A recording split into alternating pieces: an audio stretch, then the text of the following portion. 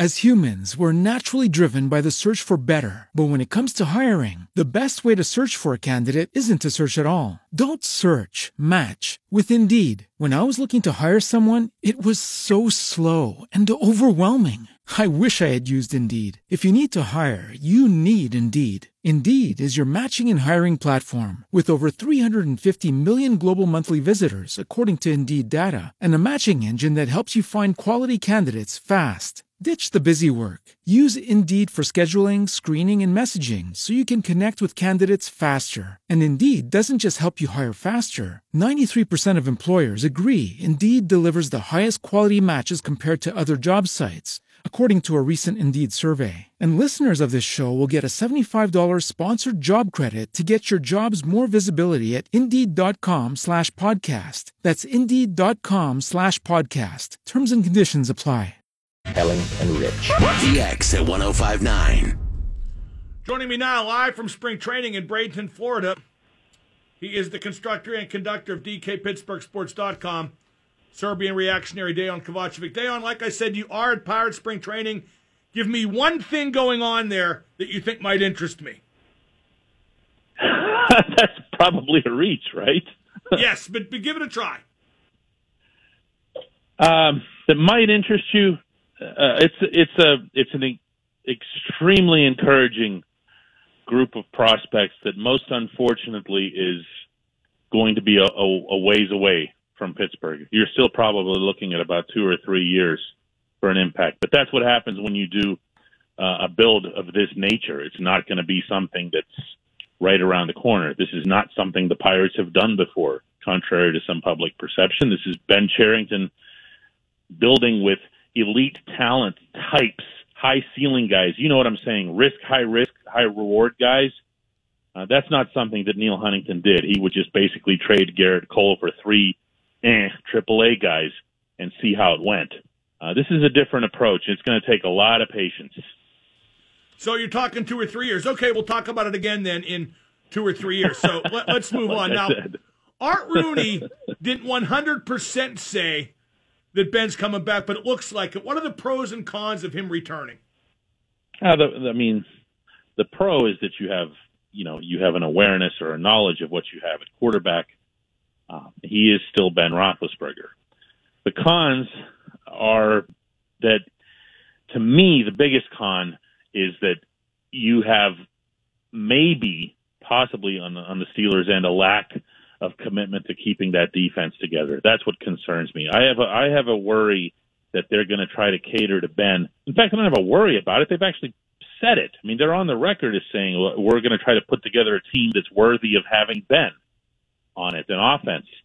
I'd rather see the few resources that they have allocated toward keeping Mike Hilton, Cam Sutton, and trying the best you can to keep the strongest part of your football team together. The greatest certainty that you have as the Pittsburgh Steelers is that you have, I don't want to say elite, but you have a very, very good defense that's number one in a lot of categories in the NFL. That's not something I'm ready to just give up on because Ben says, well, I want this guy or I want that guy. Well, I think you're overestimating how much they're going to cater to Ben. I don't know that that's going to be the case. I do think they got to, restock their offensive line and maybe get a running back. And what do you think is a bigger priority for first-round draft pick? I mean, surely you wouldn't go defense. I would go a lineman or a running back. Well, I might in a vacuum, but, in looking over this class, in particular centers, because that's what we're talking about primarily, it's not a good group of centers. It's not. The third best center in the draft, and I'm not saying this to be mean, but is Jimmy Morrissey from Pitt, who didn't even have a particularly great year at Pitt. No, and you don't really take a center first round. That's exactly. Not really a first round position. Yeah, unless it's Marquise, and he could just walk right onto the field and be your starting center for a decade. You absolutely snap that up. But if you look at the composition of the line, you have your 2 tackles, presumably.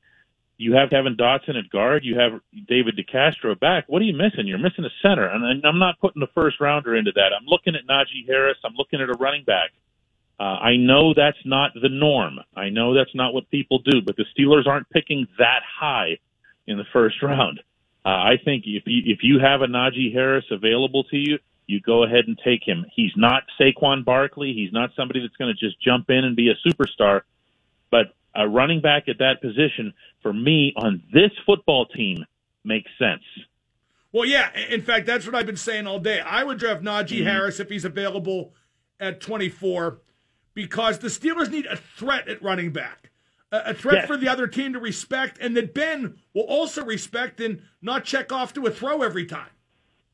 Yeah, that's, how many times have you heard people within the Steelers themselves, not least of which is the head coach, complain about the lack of commitment to the run? Art Rooney brought it up after the season. Well, who ultimately commits to the run?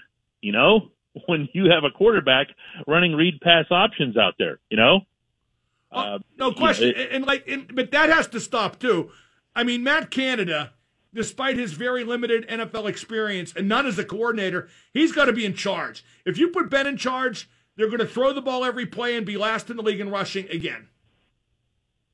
Well, I would hope that came up in the conversation between Art and Ben, because I'm looking at a lot of the statements that the Steelers have made, not least of which was Kevin Colbert a couple of weeks ago saying that the Steelers are actually going to start looking at different types of talent offensively, different types of players offensively to try to work with Matt Canada's system.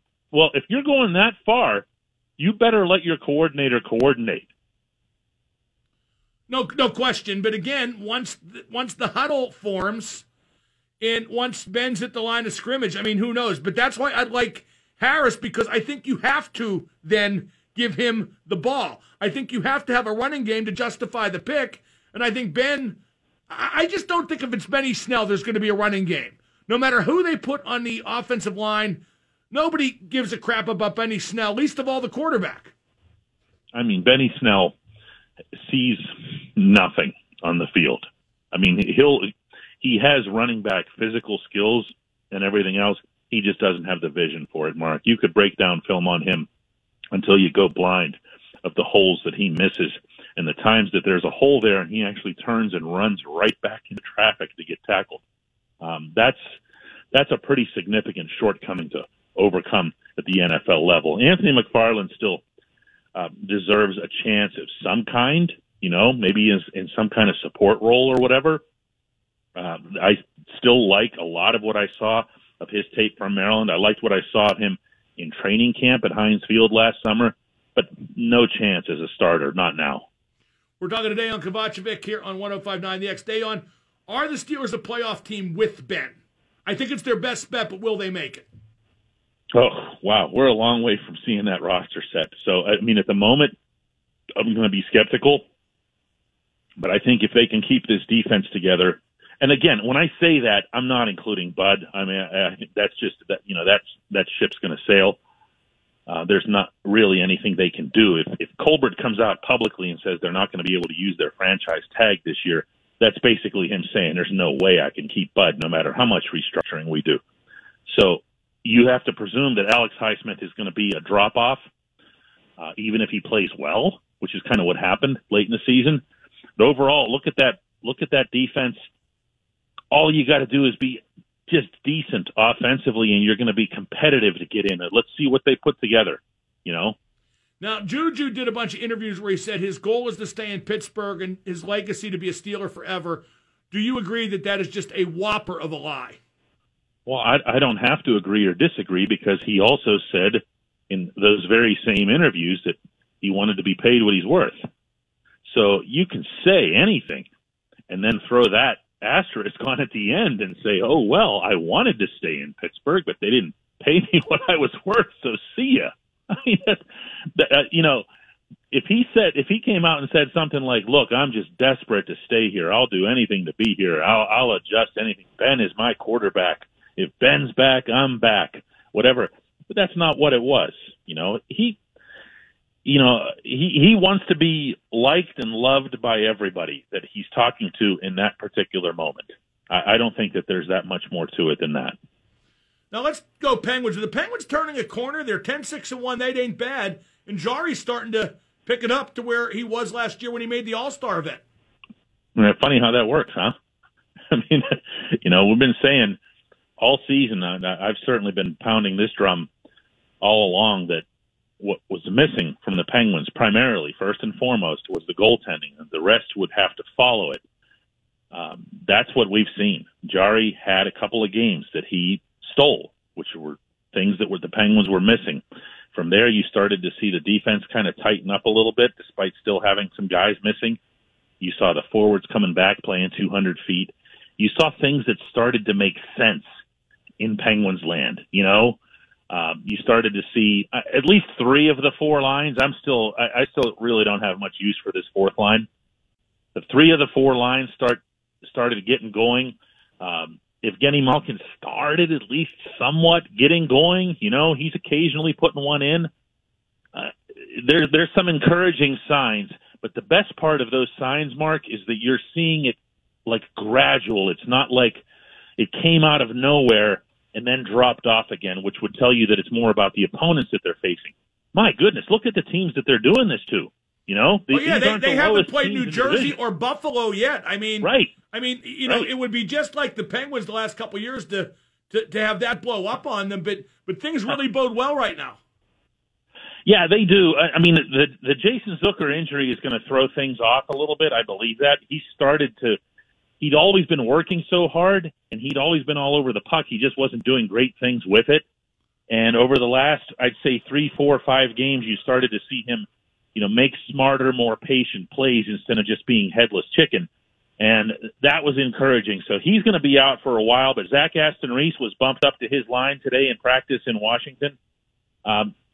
Zach Aston Reese is a guy who's earned a little bit of a look.